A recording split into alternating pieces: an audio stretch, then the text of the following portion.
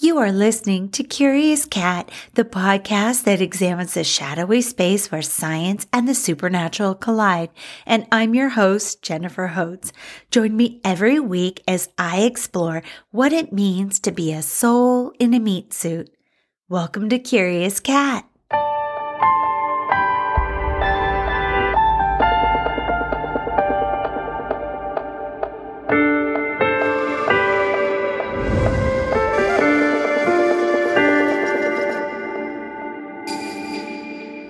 I saw someone. They were driving alone in a car today. They were wearing a medical mask, and it took me back to when we didn't know anything about a virus that seemed to come out of nowhere, spread fast, and have its way with the elderly and others with pre-existing conditions. Well, now that virus is pretty much endemic, meaning we've all been exposed to it many times, so much so that it's in our water system. But that visual, seeing a stranger struggling to pull a mask up over her nose at a red light, I don't know her situation. My reaction was all about me, my old fears. She is a sovereign being and is doing what she chooses in that moment to feel safe enough to sit behind the wheel of her car. From being an Uber driver that maybe shares space with people from around the globe, to someone that might have been diagnosed with walking pneumonia, to an allergy sufferer, to whatever else. That's the truth of the moment. I had unresolved fear, and I had projected it onto her, a stranger living her life. And for that, I am deeply sorry. I found comfort in remembering what I have learned since lockdown, that sunshine is healthy. My cells make vitamin D when exposed to sunshine. Regular exercise helps my body's immune system and my overall mental health. Losing my trick-or-treat candy weight, well, that helps my body not to get into a pattern of inflammation. If I feel tired, and I take a rest. What the moment with the woman, the stranger, made clear is that I'm at my worst when I operate from a place of fear. So how do I operate in love instead of fear? I've been experimenting these last few weeks, and I offer myself as a guinea pig, a work in progress, and am putting out all of my uglies in case you find value in listening to my trials. Let's get into it. So my experiment to change fear into love, it began with a deep meditation. And I was drawn back to an old book that I love. It's called Angels in Awakening, and the author is Julie Jancius. She also has a podcast, and this course is kind of also a workbook, and it teaches you how to connect with angels.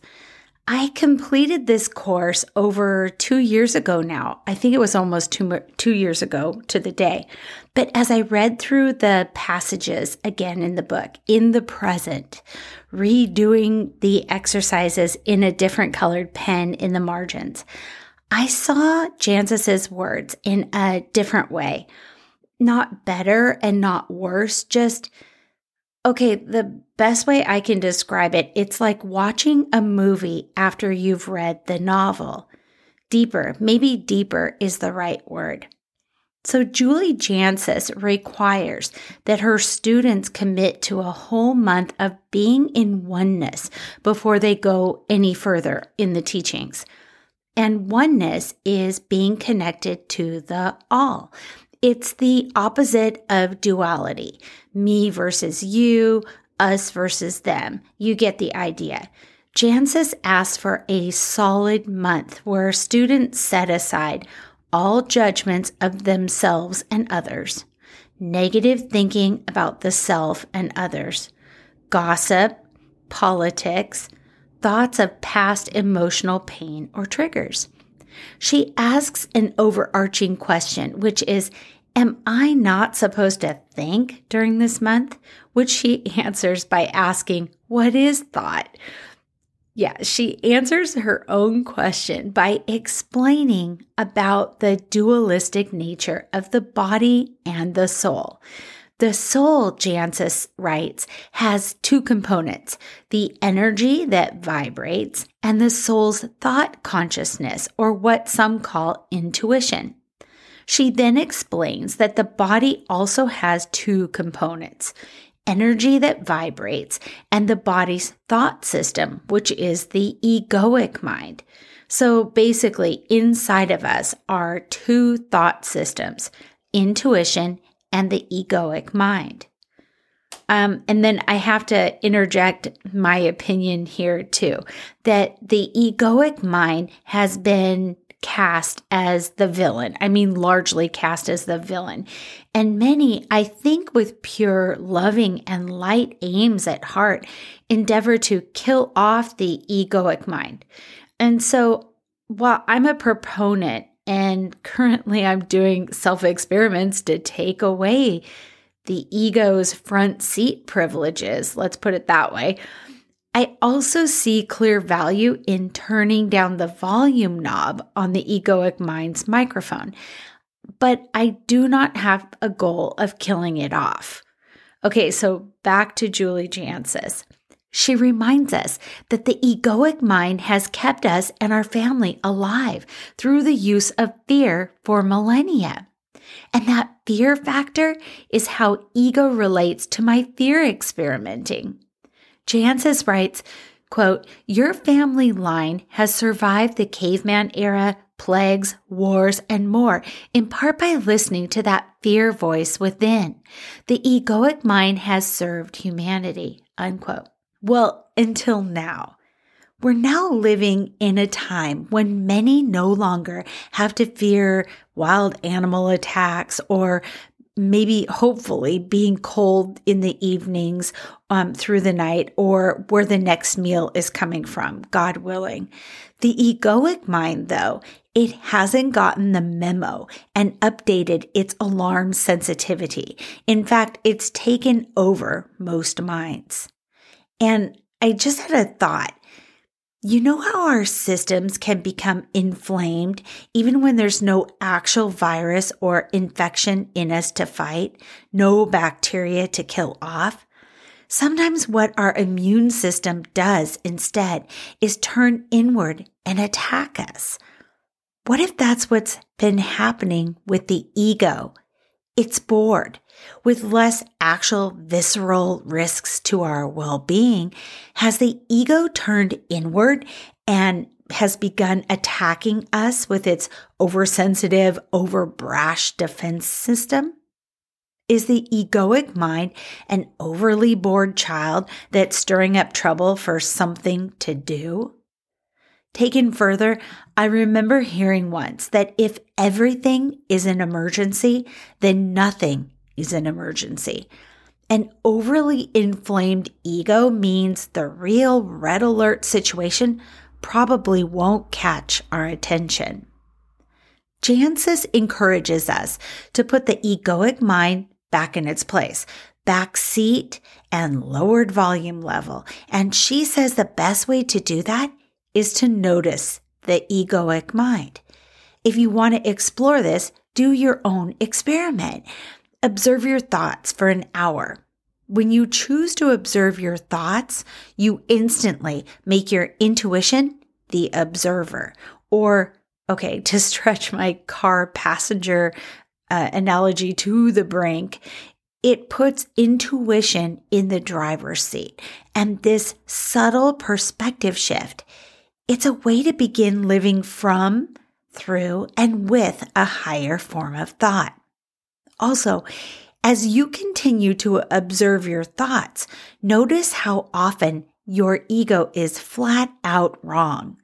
And feel that difference in your bones and blood and compare it to the feeling at times when your ego is right. That Recalibration and rebalancing will go a long way towards living less in fear and more in curiosity and love. I mentioned last week that I am reading and rereading Eckhart Tolle's The Power of Now. His take on the origin of fear resonated through my bones. I'm going to read you a passage from it. The passage is called The Origin of Fear, and he begins it with a question. You mentioned fear as being part of our basic underlying emotional pain. How does fear arise, and why is there so much of it in people's lives? And isn't a certain amount of fear just healthy self-protection? If I didn't have a fear of fire, I might put my hand in it and get burned. And the answer is, he says, the reason why you don't put your hand in the fire is not because of fear. It's because you know that you'll get burned. You don't need fear to avoid unnecessary danger, just a minimum of intelligence and common sense. For such practical matters, it is useful to apply the lessons learned in the past. Now, if someone threatened you with fire or with physical violence, you might experience something like fear. This is an instinctive shrinking back from danger, but not the psychological condition of fear that we are talking about here. The psychological condition of fear is divorced from any concrete and true immediate danger. It comes in many forms: unease, worry, anxiety, nervousness, tension, dread, phobia, and so on. This kind of psychological fear is always of something that might happen and not of something that's happening now. You are in the here and now, while your mind is in the future. This creates an anxiety gap. And if you are identified with your mind and have lost touch with the power and simplicity of the now, that anxiety gap will be your constant companion. You can always cope with the present moment, but you cannot cope with something that is only a mind projection. You cannot cope with the future. I really like that. Did you catch the bit about what fear really is? It comes in many forms, but it's always divorced from true immediate danger. This kind of psychological fear is always of something that might happen, might. And that means it's us traumatizing us with wouldas, shouldas, and couldas. Here's the big one for most humans: death. That's the number one fear of most people. Eckhart Tolle says, quote, "Death is a stripping away of all that is not you. The secret of life is to die before you die and find that there is no death." I adore that statement. I found more sage wisdom from him, in particular about suffering, because the idea of suffering causes many to have deep fear and anxiety. So here's that passage. The whole essence of Zen consists in walking along the razor's edge of now, to be so utterly, so completely present that no problem, no suffering, nothing that is not who you are in your essence can survive in you. In the now, in the absence of time, all your problems dissolve. And this is the bit that blew my mind. It's, quote, "Suffering needs time. It cannot survive in the now." I just need to exhale after all that. If you need proof of that statement, stop whatever you're doing. Ask, what is causing me to suffer now? Go ahead and press pause. I will too. All right, I did a quick now assessment, and I found that my tailbone has been hurting from this chair, and I also needed a drink of water. 2 quick adjustments, and I was good to go. Hardly a scientific experiment, but I get what Tolle was getting at. There are 2 other passages I'd love to share with you. The first is, are you worried? Are you worried? Do you have many what-if thoughts? You are identified with your mind, which is projecting itself into an imaginary future such situation and creating fear. There is no way that you can cope with such a situation because it doesn't exist. It's a mental phantom. You can stop this health and life-corroding insanity simply by acknowledging the present moment. Become aware of your breathing. Feel the air flowing in and out of your body.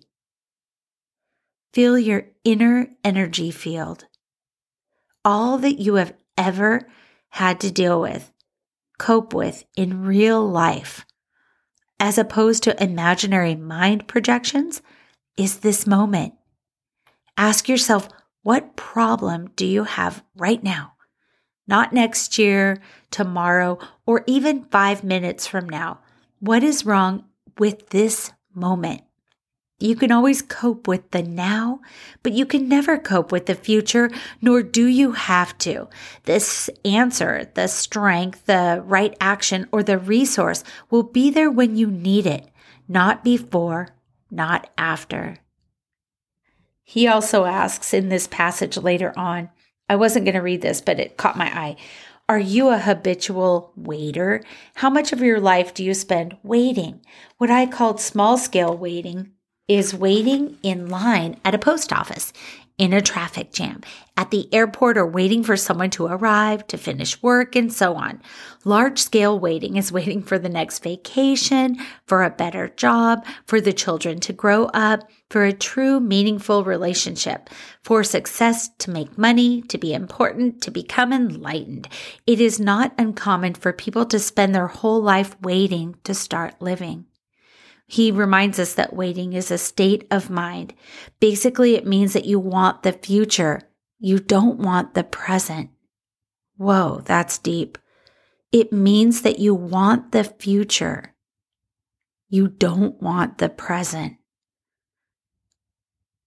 You don't want what you've got, and you want what you haven't got.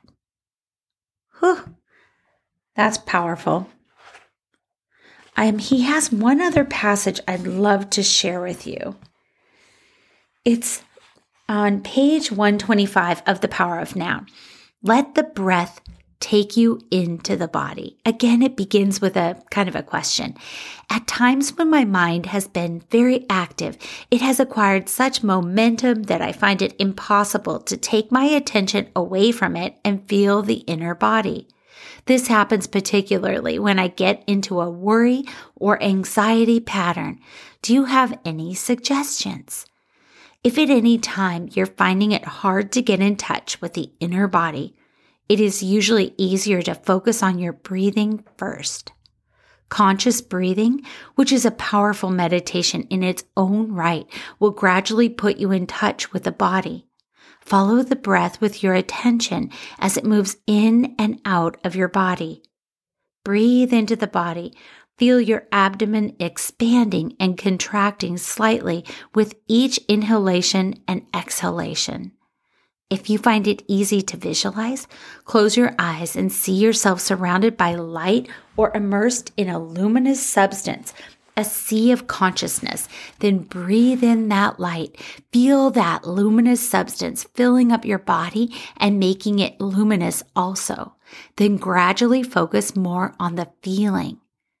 You are now in your body. Don't get attached to any visual image. This isn't related to fear, but right beneath that is a passage I have to share before the break. It's the art of listening, and I am trying to be a better listener, a more active listener every day. So this is why I noticed it, I think. When listening to another person, don't just listen with your mind. Listen with your whole body. Feel the energy field of your inner body as you listen. That takes attention away from thinking and creates a still space that enables you to truly listen without the mind interfering. You are giving the other person space to be. It is the most precious gift you can give. That's pretty amazing. And I've heard and I've read about active listening. And if your mind is thinking of what you're going to say when that person's speaking, you're actually not listening. So I'm guilty of that more often than I like to admit. After a quick break, I'm going to share a great article with you, as well as introduce you to a woman named Lydia, a survivor that chooses peace and love over fear every day. If you haven't heard yet, the Homewrecker Podcast isn't your typical podcast. Join us, Alex, and Monique, as we discuss a wide range of topics like spiritual healing, privacy, ghosts, conspiracy theories, health, self-sufficiency, aliens, and pretty much anything else we want. Ghosts? Conspiracy theories? Who believes in that stuff? We do. Allegedly. Supposedly. In theory. So listen to us and subscribe on iTunes, YouTube, Podbean, Google Play, or anywhere else you enjoy your podcasts. Help us wreck and shatter conventional wisdom and ways of thinking while having some fun in the process. Hey, that's my line. Yeah. Hey everybody, Karen Rontowski here. I hate to interrupt the Curious Cat podcast, one of my favorites, but if you want to double your paranormal fun when you're done here, come check out my show, Paranormal Karen. I interview exorcists, demonologists, healers, psychics, really anyone that can make a family gathering uncomfortable is on my show. If you want to see everything I do, go to KarenRontowski.com. And I know you're thinking, that sounds hard to spell. Well, it is. I have misspelled it on hundreds of tax forms. So if that doesn't work for you, go to PsychicStandup.com or ParanormalKaren.com. There you can find my Patreon, you can book a tarot reading, you can take a tarot class, you can find everything, including my stand-up comedy clips. That's right, I've been doing stand-up for 30 years. If you go to those places, you can also see my psychic stand-up show where I mix psychic and tarot readings. Yes, the future never looked so funny. So check me out at KarenRontowski.com, ParanormalKaren.com, or PsychicStandup.com. And can someone please find me a marketing person to put all this in one place?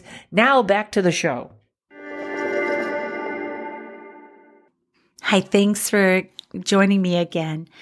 I promised you I would share a really good article. It's from Everyday Health, and I've got the links in the show notes. The title is How to Get Better at Facing Your Fears According to Science. The author is Jenny Splitter, and she opens the article mentioning that as kids, facing our fears is often a rite of passage. We learned there were no monsters under the bed or danger in the basement.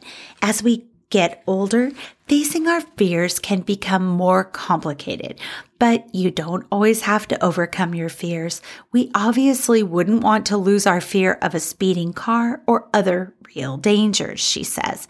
Fear is a basic human emotion designed to motivate us to avoid danger, explains Seth Gillihan. He's a PhD, a clinical psychologist, and the author of the CBT deck for anxiety, rumination, and worry. A physiological arousal happens, what's called the fight or flight response, and it energizes you to move away from the threat. Physiological changes triggered by fear include rapid heartbeat, redirection of blood flow away from the periphery toward the gut, and tensing of the muscles, according to the definition of fear from the American Psychological Association. Fear is related, but not synonymous with phobia or anxiety, Dr. Stern explains. With anxiety, it's the not knowing what's going to happen that triggers the emotional response, she says, or the future. Phobias are also different, says Dr. Gillihan, as they generally aren't based in a present danger. And then they ask a question, should all fears be faced?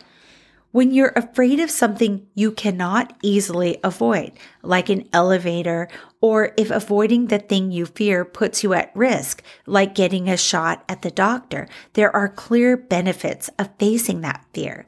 It's always up to the person whether they want to face that fear, but be honest with yourself, Gillihan adds.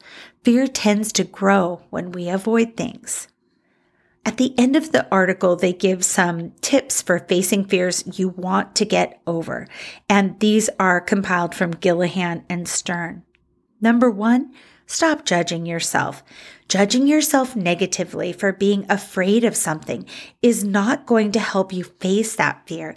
Instead, consider practicing reframing how you look at that fear, says Stern.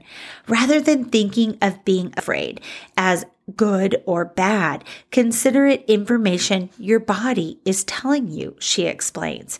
Then assess what value that information has and what to do about it. The second tip is slow down and breathe from your belly. Stern helped develop a method called the meta moment. To do it, pause and take a deep breath, which helps to activate your parasympathetic nervous system, the system in your body that is responsible for rest, sleeping, and enjoyment, among other things. It's the body's calmed down state. When the parasympathetic system is activated, you'll more likely be able to think clearly and face your fear.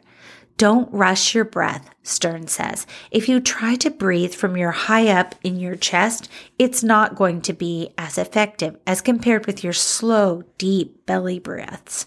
You can even put your hand on your belly and watch it go up and down to direct the breath into the belly. And I think of that in my new little yoga practice that I've been doing. They always have you belly breathe. Number 3, be an emotion scientist. Another way to face your fears is to try to be what Stern calls an emotion scientist. Listen and be curious about what's driving you to be afraid of something rather than shutting down or ignoring it. Learn where that fear is coming from, Stern says. You might see a new way to face those fears, or you might realize there's less to be afraid of than you thought. Number 4, practice positive self-talk. Instead of being impatient, replace that negative self-talk with positive self-talk, says Stern. Tell yourself, I've got this. I'm going to get this. I've been here before and I can do this again. And the 5th tip is to try exposure therapy. And I think we talked about that on a past episode I taped, and I'll put the links to that in the show notes. But basically, it's little bites of what scares you. So if you're afraid of public speaking, maybe you try a speech in the mirror and it's just you with you. Next, you say it in the living room when you know your kids will be coming through or your partner. And then you try to say part of it just out in public, maybe at the grocery store where you know you won't see them again. You take these little baby steps that are like immunizations against the bigger fear. I promised you that I was going to share about a pretty remarkable woman named Lydia. I was doing work downstairs yesterday and I had the television on. Normally it's on hockey, and there wasn't a hockey game yet. So Dateline was on, and the episode, I've linked to it in the show notes, and it was about a woman that was murdered in Denver, Colorado, and that's what caught my eye. And there was a second victim, and she was in Fort Collins. Lydia, the second victim, survived in spite of being brutally assaulted, drenched in bleach, and set on fire. She came back from the dead to stare into the face of her attempted killer in a courtroom and say she forgives him. In a written statement that was read to him by her father, because Lydia was undergoing physical therapy to relearn how to speak, she said it was easier to forgive him than to carry the weight of that hate and anger for the rest of her life. Dateline continued to follow Lydia's progress and interviewed her at the end of that 2-hour segment, which I highly recommend. She said she is balancing now. She's balancing what her soul desires to make, to do, and become with the place where she is in her body and spirit's recovery. She gave the interviewer, Keith Morrison, a bracelet that said, "Live your days inspired anew." Lydia. It's her name. Lydia, and this sentiment represents the way she chooses to live each day. She said she could have lived in fear for the rest of her life. Fear. But she chooses to live in peace and love instead. It's the braver road. And if Lydia can find the strength and determination to do so, I'd like to try too. Thanks for listening to Curious Cat.